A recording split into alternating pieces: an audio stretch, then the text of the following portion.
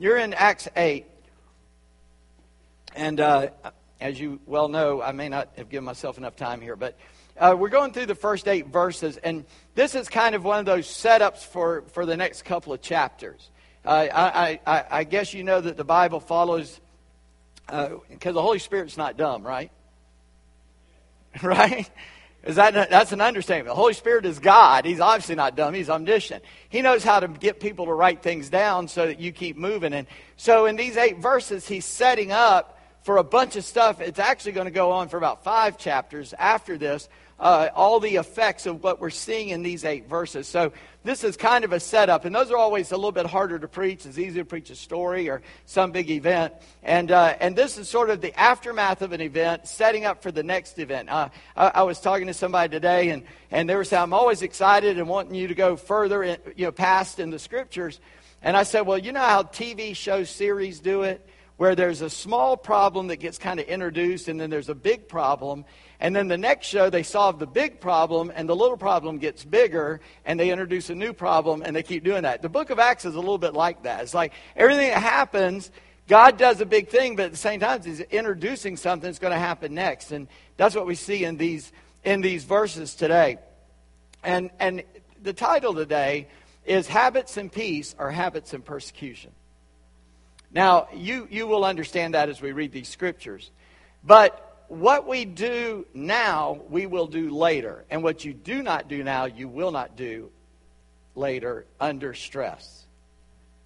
If you're not preparing in peace, you will not perform in stress. That was a good statement. So I write that down. Read that back to me sometime. If you're not preparing in peace, you will not perform under persecution or under stress. And so I want you to think about that, and here's what I want you to take home with you today.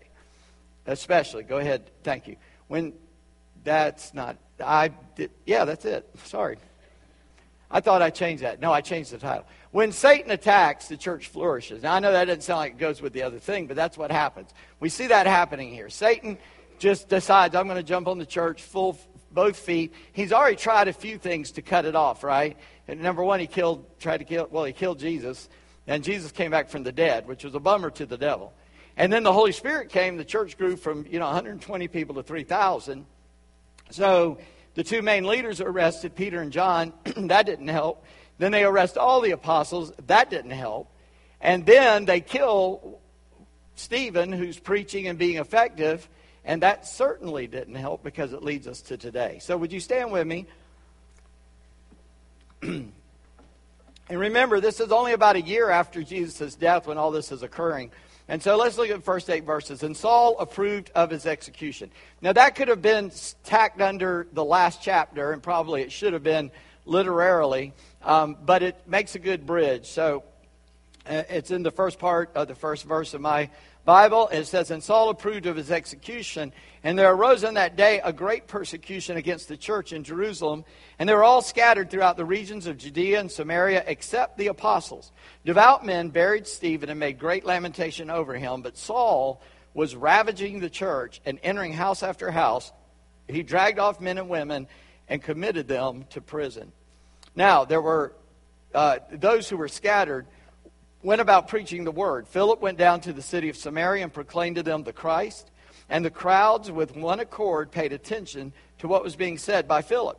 And when they heard him and saw the signs that he did, for unclean spirits, they paid attention when they saw what was happening, because unclean spirits crying out with a loud voice came out of many who had them, and many who were paralyzed or lame were healed. In verse 8, so there was much joy in that city. Would you pray with me? Lord Jesus, I thank you for your word. Lord, indeed, your word speaks to us every day as if you, which you are, you're with us, that you see our lives, you know our needs. Lord, you understand all what man is. And so you've given us exactly what we need written down in your word.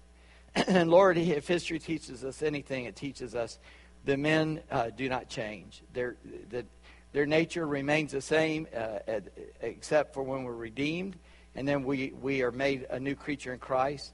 The devil never has a new playbook. He keeps doing the same things over and over and over, and which shows how dumb he is. And you are fresh and new every morning. And so, Lord, we just thank you in Jesus' name for your grace and mercy to us. And we ask that this day your Holy Spirit would fall on us fresh. Lord, that you would open our eyes of understanding to behold wonderful things out of your word. And that, God, you would anoint my mouth and my words, Lord, not that I would say my words, but I would say your words, and that the meditation of my heart and the words of my mouth would be acceptable in thy sight. For you are our Lord and our Redeemer. You are the Christ, and we acknowledge you as that. In Jesus' name, amen. Y'all be seated.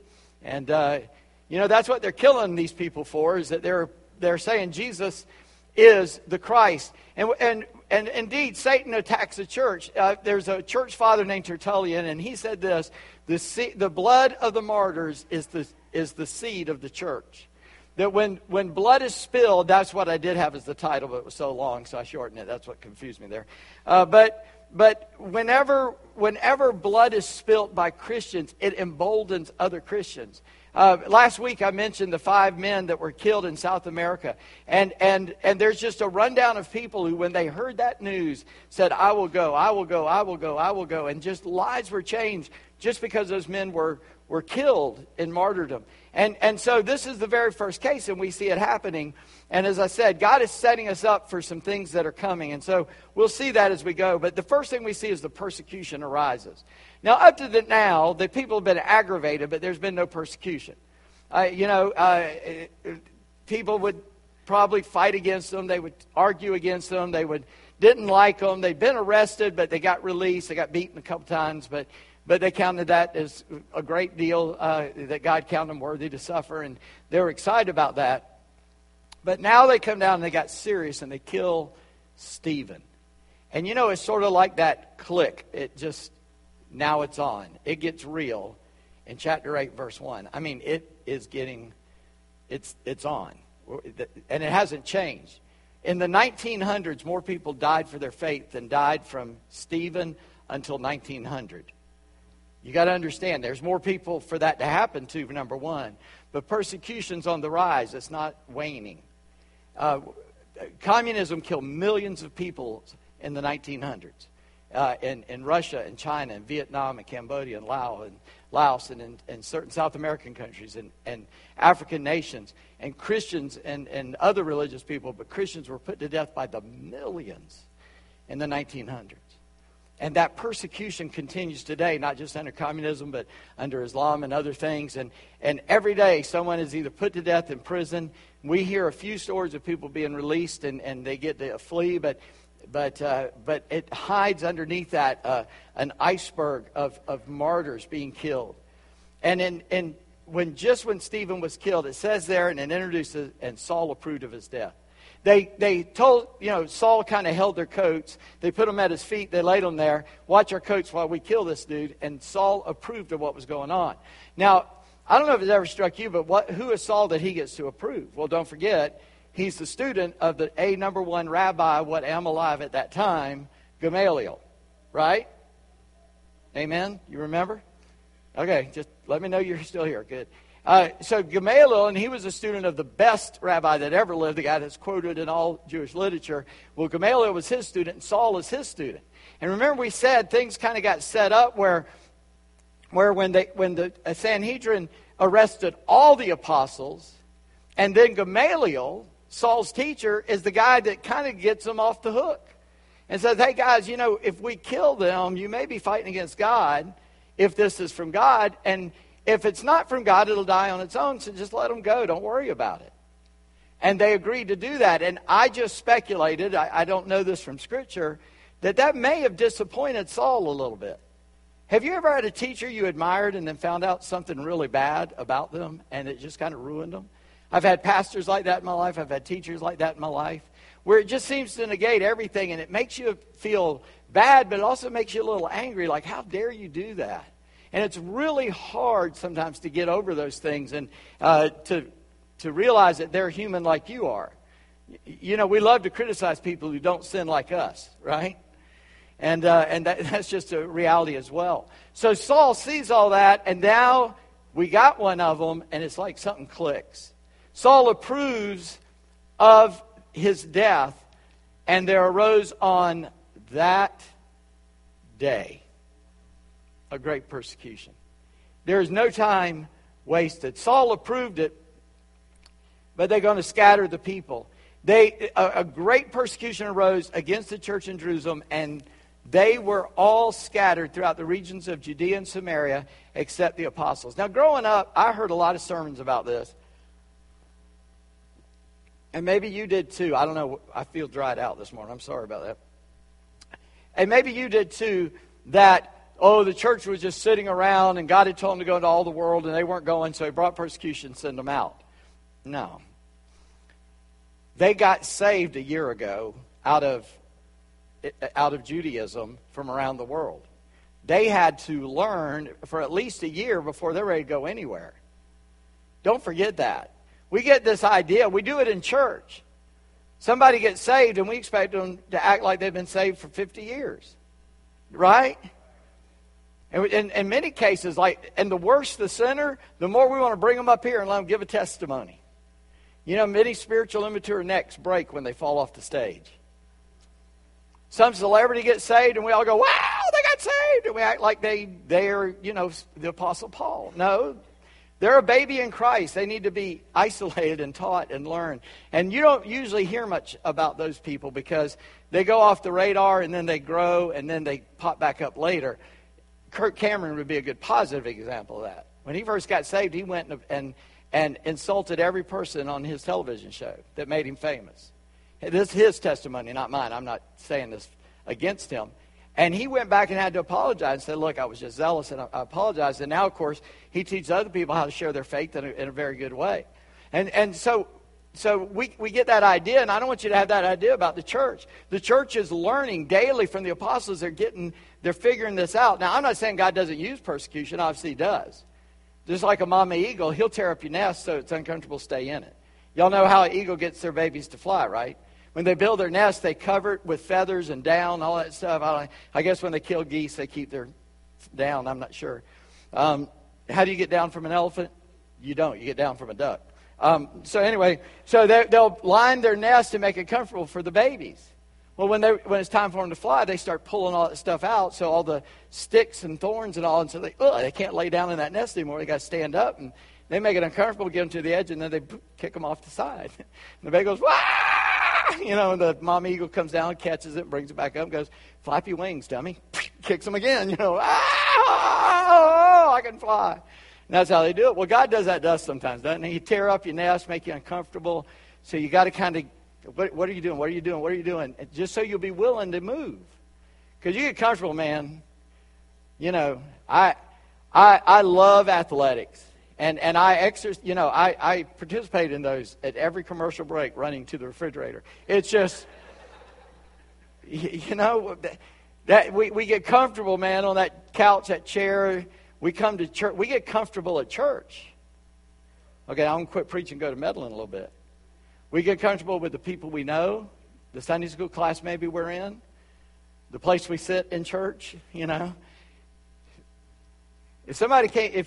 some people, they come in church, somebody's sitting in their seat, and they think, that person must be a sinner, because obviously they don't know that's your seat, We think we got to dress a certain way, and we get comfortable with our routines that have nothing to do with the Bible, gospel, or growing in faith. So this church, I don't think, was actually comfortable, but in a sense they were. They had seen their leaders arrested a couple times, but now it's on. One of them has been put to death, and persecution arises, and they go, it's time to leave Dodge City, and they take off. And they just spread out. They start going other places, and the people scattered. And then in verse 2, it says that Stephen was buried. And I never knew this. I was reading a commentary, and it brought this out. Devout men buried Stephen and made great lamentation over him. There's two things about that I didn't know. Number one, that word devout is used by Luke in Acts to refer to devout Jews many times, and it's not usually applied to Christians. So this may not have even been the Christians burying Stephen, because remember, just like the guys in the upper room after Jesus died, Stephen died, and they're all like, we're ghosts, and they just went hiding. So this may have been people from his old synagogue that showed up to take him away, because they're making great lamentation.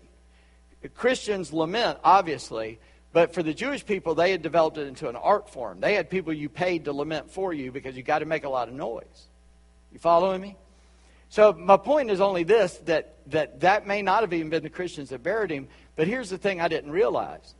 It was against Jewish law to lament over someone who'd been stoned.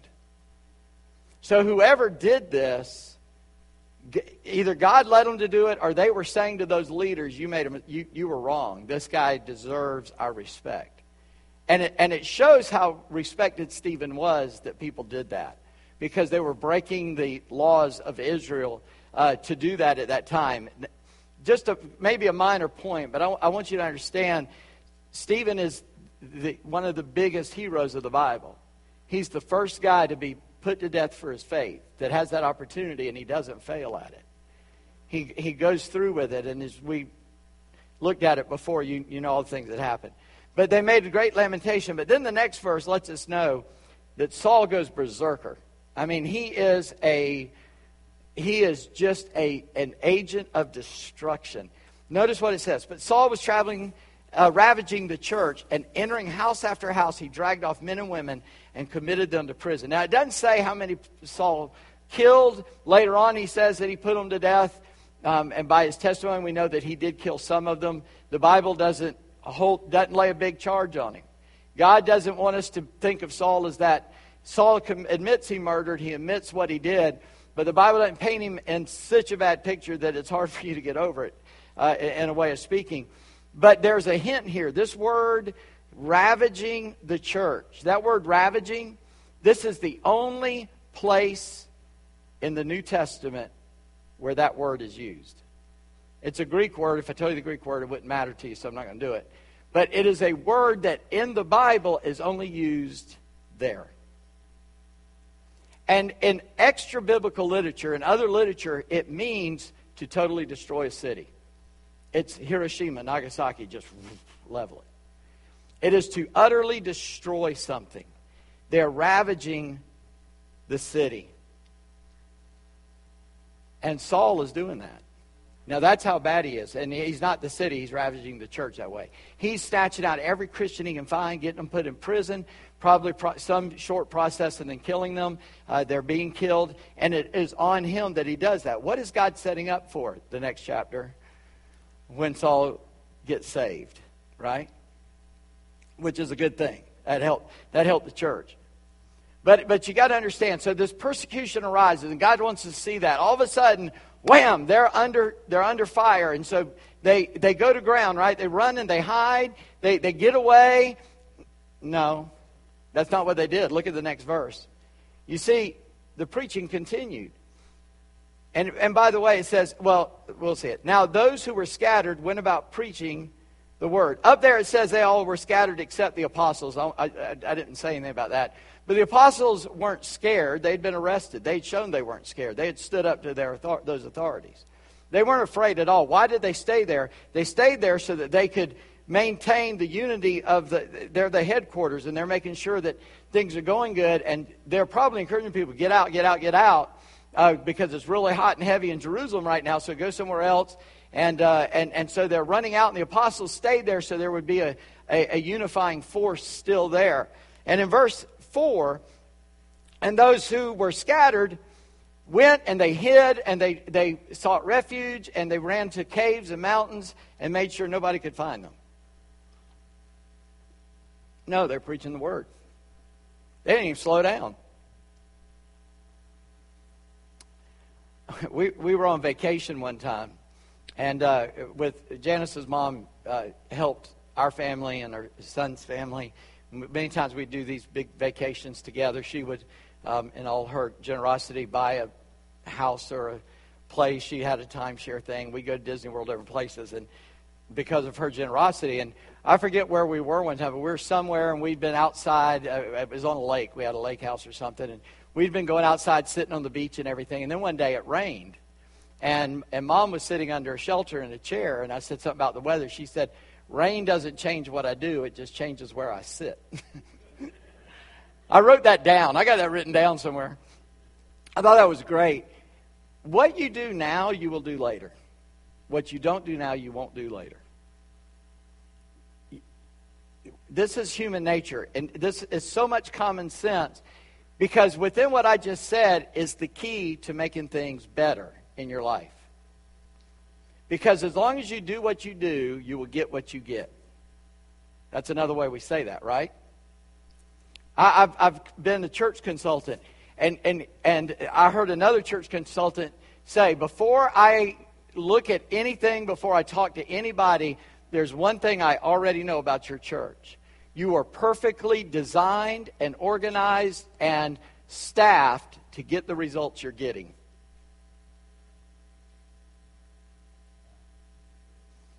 You want different results? Change what you're doing.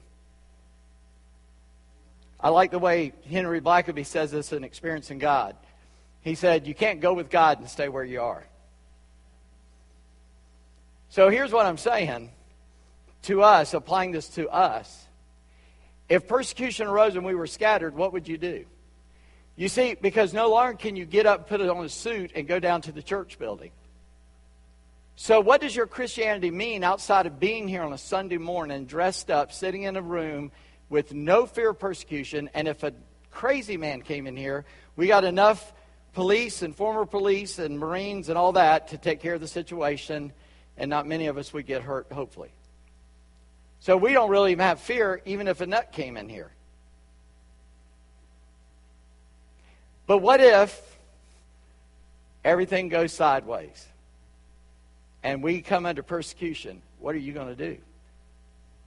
You can't put on your suit and come to church on Sunday morning. You can't dress up, look nice. We won't have those potluck dinners anymore. Probably won't be doing Fallapalooza next year. What does your Christianity mean outside of showing up on a Sunday morning? And if you don't have a good answer to that, then we need to change some things. And that's the collective we. I'm including myself in that.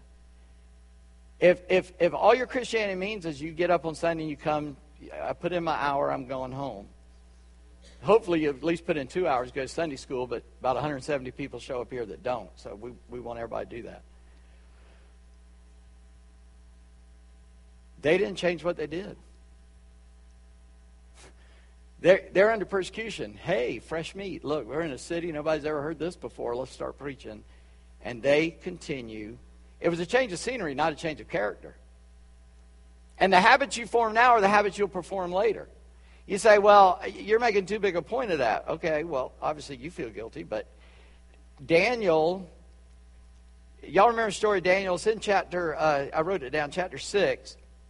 And I won't read the whole story, but you know, people who live godly suffer persecution. People come against them. And Daniel, he's living godly. He was a thorn in the flesh to all these people that were not following God's will.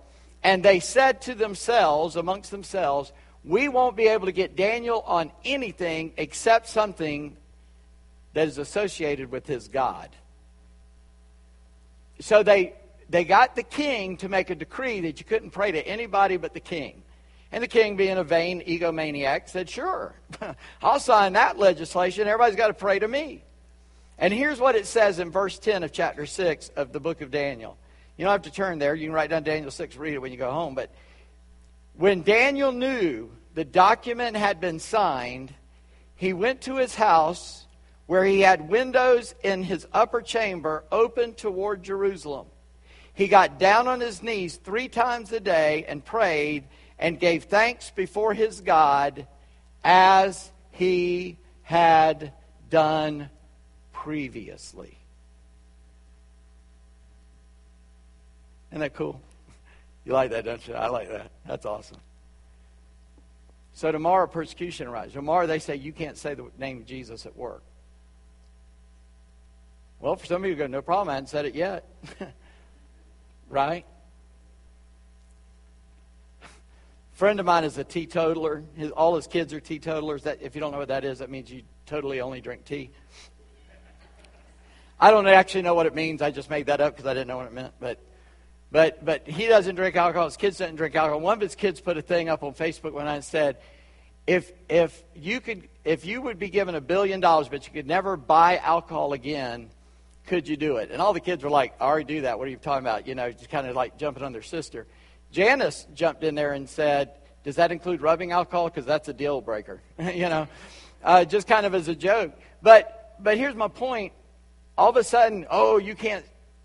Really? Well, so you're going to give in to that? See, that's what the church has done. We backed up because we're afraid of offending somebody. It's time we offended people, not by being offensive, but just by living out the life God called us to live. We keep wanting extraordinary Christians. If we just lived a normal Christian life, we'd be doing better than we are right now. At least by the standard of the book of Acts. And so, this scenery changed, but here's the question, has God changed? I mean, talking about change of scenery, you go on vacation and you do some things you might not would do normally because you're not at home and you're not afraid you're going to run into somebody. I have run into people I know everywhere in the world. Okay, I just assume God's always got somebody watching me because it seems that way. The other day in a parking lot, somebody did something that's like my pet peeve, and I didn't react, thankfully. Praise God. And I got out of my car. They got out of their car and said, "Hey, Pastor." I went, "Oh, gosh, thank you. Thank you, Lord, I didn't do something ugly." God's got people everywhere, doesn't he? I was getting on a plane in Argentina. I didn't know the person, but I'm walking up. The stewardesses are saying hello. The steward and the stewardess. I don't know. I guess you call them something else today. Don't come jump on me. They're a steward and a stewardess to me. But I'm getting on the plane, and they're going, hello, hello, welcome, welcome. And we're all going, hi, hi. And I said, hey. And I went to go on. The guy goes, you're from Charleston, aren't you? I said, what? He said, I could tell by the way you said that. You're from Charleston. I went, yeah, I am. That's weird. I'm in Argentina. I'm like, are you kidding me? I mean, everywhere I go, there's somebody there watching. So when you get somewhere else, or if you're forced to go, did God change? No. Look at what God does. Philip is the only guy in the Bible called the evangelist, or an evangelist. Okay, now Paul says to Timothy, do the work of an evangelist. There's evangelism happening. Other people do the same work. But Philip's the only guy who gets the title. I don't know why. Just a side note. But Philip goes down to the city of Samaria. You know what is unique about Samaritans, right? They're half Jewish, half Gentile. You following that? Because you're going to need to remember that next week for next week's sermon. And he goes down to Samaria. Pretty smart deal, because the Jewish leaders are not going to go to Samaria. Y'all remember the story of the woman at the well? Samaritan woman, right? And the Bible says Jesus said he must go through Samaria. No, he didn't have to. Most people didn't do it, but he said, I got to. Goes down there, meets a woman at the well, reveals her life to her. She gets saved. People in the town get saved or accept Jesus as the Messiah. And so Philip goes, led by the Spirit, I believe, because he's the guy that just goes out in the wilderness and witnesses to the Ethiopian eunuch, and he goes other places. And he had 4 daughters, all of them were prophetesses. And Philip went down to the city of Samaria and proclaimed to them the Messiah, the Christ. And the crowds with one accord paid attention to what was being said by Philip when they heard him and saw the signs that he did. Unclean spirits, crying out with a loud voice, came out of many who had them. Don't forget that either, because that's going to come in the next time too. And many who were paralyzed or lame were healed. I just got to ask myself, again, that same question I've already asked you. Has God changed? Why does not, a wise man told me, he asked himself this phrase a lot. Why does the power of God not rest on me to do what God wants done? You ought to ask yourself that question. Why doesn't the power of God rest on me to do the basics? Read my Bible, pray, give, attend, witness. And then why doesn't the power of God rest on me to see people come to know Christ and grow in their faith around me because of my influence? Now, that's not even like supernatural works like healing and demonic, getting rid of demons. Which, if you don't believe in demons, that's because they got you so much they don't even have to convince you anymore, because they've already convinced you they don't exist. That's his best weapon. The devil is real, and he's got plenty of demons to help him. Look at the effectiveness of Philip and ask yourself, why am I not effective? Just a point. Not what he did, but the fact that he was effective. Are you effective? Has God changed, or maybe we're not walking with God like we should? Maybe we're back up at the top, where we have not been developing the habits we should develop so that we are doing the things that we ought to be doing, because everything you do is a habit. But I love the last verse. I'm kind of fussing at you. I don't mean to fuss at you. I'm just asking myself these questions. Verse 8, so there was much joy in that city. Salvation doesn't bring a downer, it brings joy. It brings happiness. And I don't know how it all happened. It'd be a history lesson if I did. But somewhere, people got the idea that Christians are against stuff. You know, our nature is that we're just against stuff. We want to ruin everybody's good time. Nobody wants to have fun. You know, Jesus' very first miracle was making water into wine at a wedding. Sunday school teacher asked her class, why did Jesus turn the water into wine? The little boy said, because he wanted the party to keep going. I mean, Jesus died on the cross and rose from the dead. I remember a song back from my childhood that said, and still the celebration goes on. 2,000 plus years later. We don't come to church, dress up, sit here. When is he going to be done and go home? We're here to celebrate the resurrection Sunday by Sunday by Sunday. That's why I get excited singing these songs. We didn't even really sing a super fast song today, but man, the words of those songs. I was about ready to jump out of my skin. They were so good, talking about God and who He is and what He's done for us. This is a celebration, and joy comes with salvation. We ask ourselves a hard question. I sound like I was fussing. I was just criticizing myself and letting you listen in and asking you those hard questions. Well, what can we do about all these little facts? I'm telling you, this is leading the next 5 chapters. Almost everything in there is going to associate with something in the next 5 chapters. Well, first of all, it's obvious to me, build habits of godliness and obedience. Figure out what it is God wants you to do and discipline yourself to make a schedule and start keeping that schedule. My wife and I try to do things, and, life happens, right? And you quit doing things that you know you ought to do, and so every once in a while we got to reset it. And tomorrow morning we're going to reset it. We're going to go somewhere and do something we need to be doing before day clean, probably. I'm sorry, dawn. Day clean is dawn. I say day clean. Before the sun comes up, because you got to reset it every once in a while and say, no, we got to do that. Problem is, when you start doing that, something else goes wrong, right? It's sometimes hard to keep it all straight. But start building habits. You build habits by doing it over and over and over for a couple of months. I promise you do it a month, it'll become a habit. Then be faithful to your habit in every circumstance. If you decide you want to witness to one person a day or one person a week, then start doing it. But what if somebody yells at you or tells you they don't want to hear it or calls you names or threatens you? Smile, say thank you for your input, and do it anyway. Just keep doing it no matter what happens. My father, growing up, I'm just going to say it. My dad got up.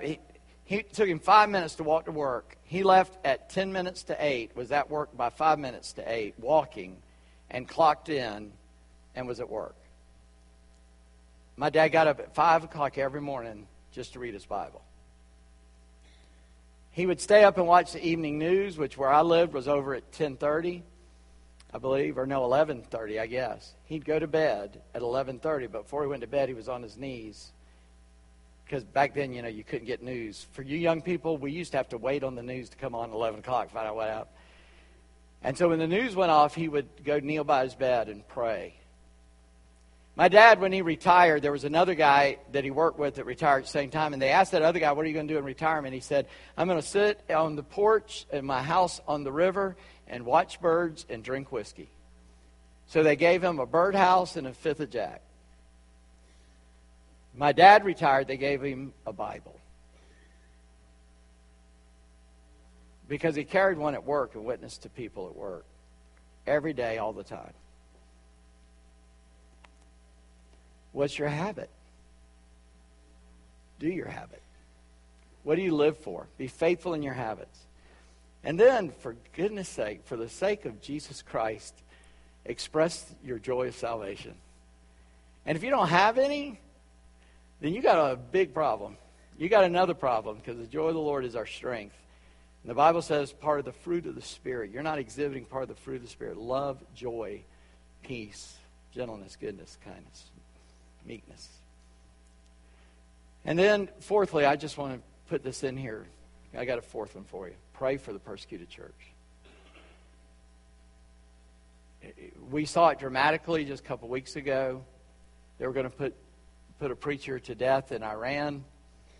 Our president brought severe consequences if you do that, and they let him go. Okay, we'll count time served, get out. And he came home. I don't know if you saw that guy praying for the president. Because they brought him into the Oval Office or whatever that little room is. Just like, hey, he got free and all that. And he said, can I pray for you? And he said, sure. And he puts his hand on him and he bows and he prays. Why? Because it was that guy's habit to pray. If you brought me in front of a celebrity or politician like the president, I don't care who he is. I liked him or not. I'd be pretty awestruck. That's the president.